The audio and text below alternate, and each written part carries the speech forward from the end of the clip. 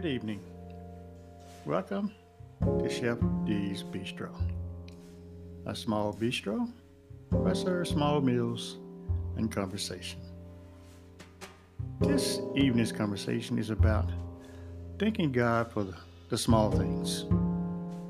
This morning, as I pulled up on the parking lot to serve, we all serve in a lot of us guys, we all serve in the parking lot, directing traffic and that sort of thing.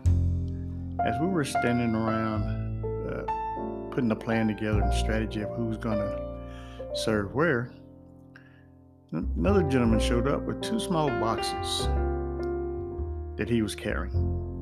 And we all knew what that meant. Donuts. Gentleman brought donuts, kolaches, donut holes. We haven't had that kind of get together in the mornings on a Sunday since before the pandemic. We all used to get together early on Sunday morning, have some scripture, pray, and have donuts and coffee, and just have general conversation. If someone wanted to bring something that we needed to pray for, or just tell a story of something that's happened that week. But that brought back, we all said, man, we haven't done this in a long time.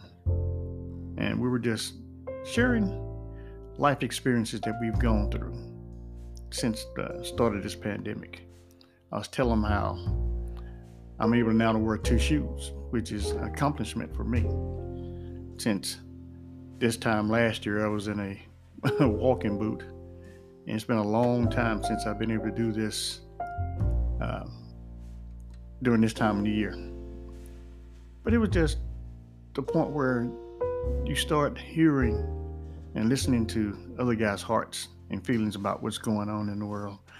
And one particular gentleman, back in February, when we had the big Texas freeze and everybody lost electricity, gas, water, all of that catastrophe back then. His house got damaged from busted pipes. And he was saying this morning, they're just now getting back in their house 2 weeks ago. And they're still having, they're still not completed. They're still working on it. But they're able to get in and to live. You know, when you hear stuff like that, man, you've been living in a hotel, whatever they put you in for the last 7-8 months. I have to commend you for that, because I probably went crazy. But you would never know it from the smile on his face, because he's always serving. He's shaking your hand or fist bumping you, and he just goes on about his life and business. You would never know what was going on with him.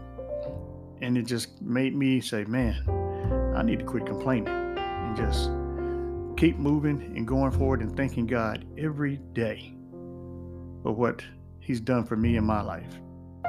And one of the small things that, I brought this out to some of the guys who know. I said, one of the guys didn't know how bad my eyes were. And I told him that at one point I couldn't see colors. All I could see was gray and black, like a black and white television.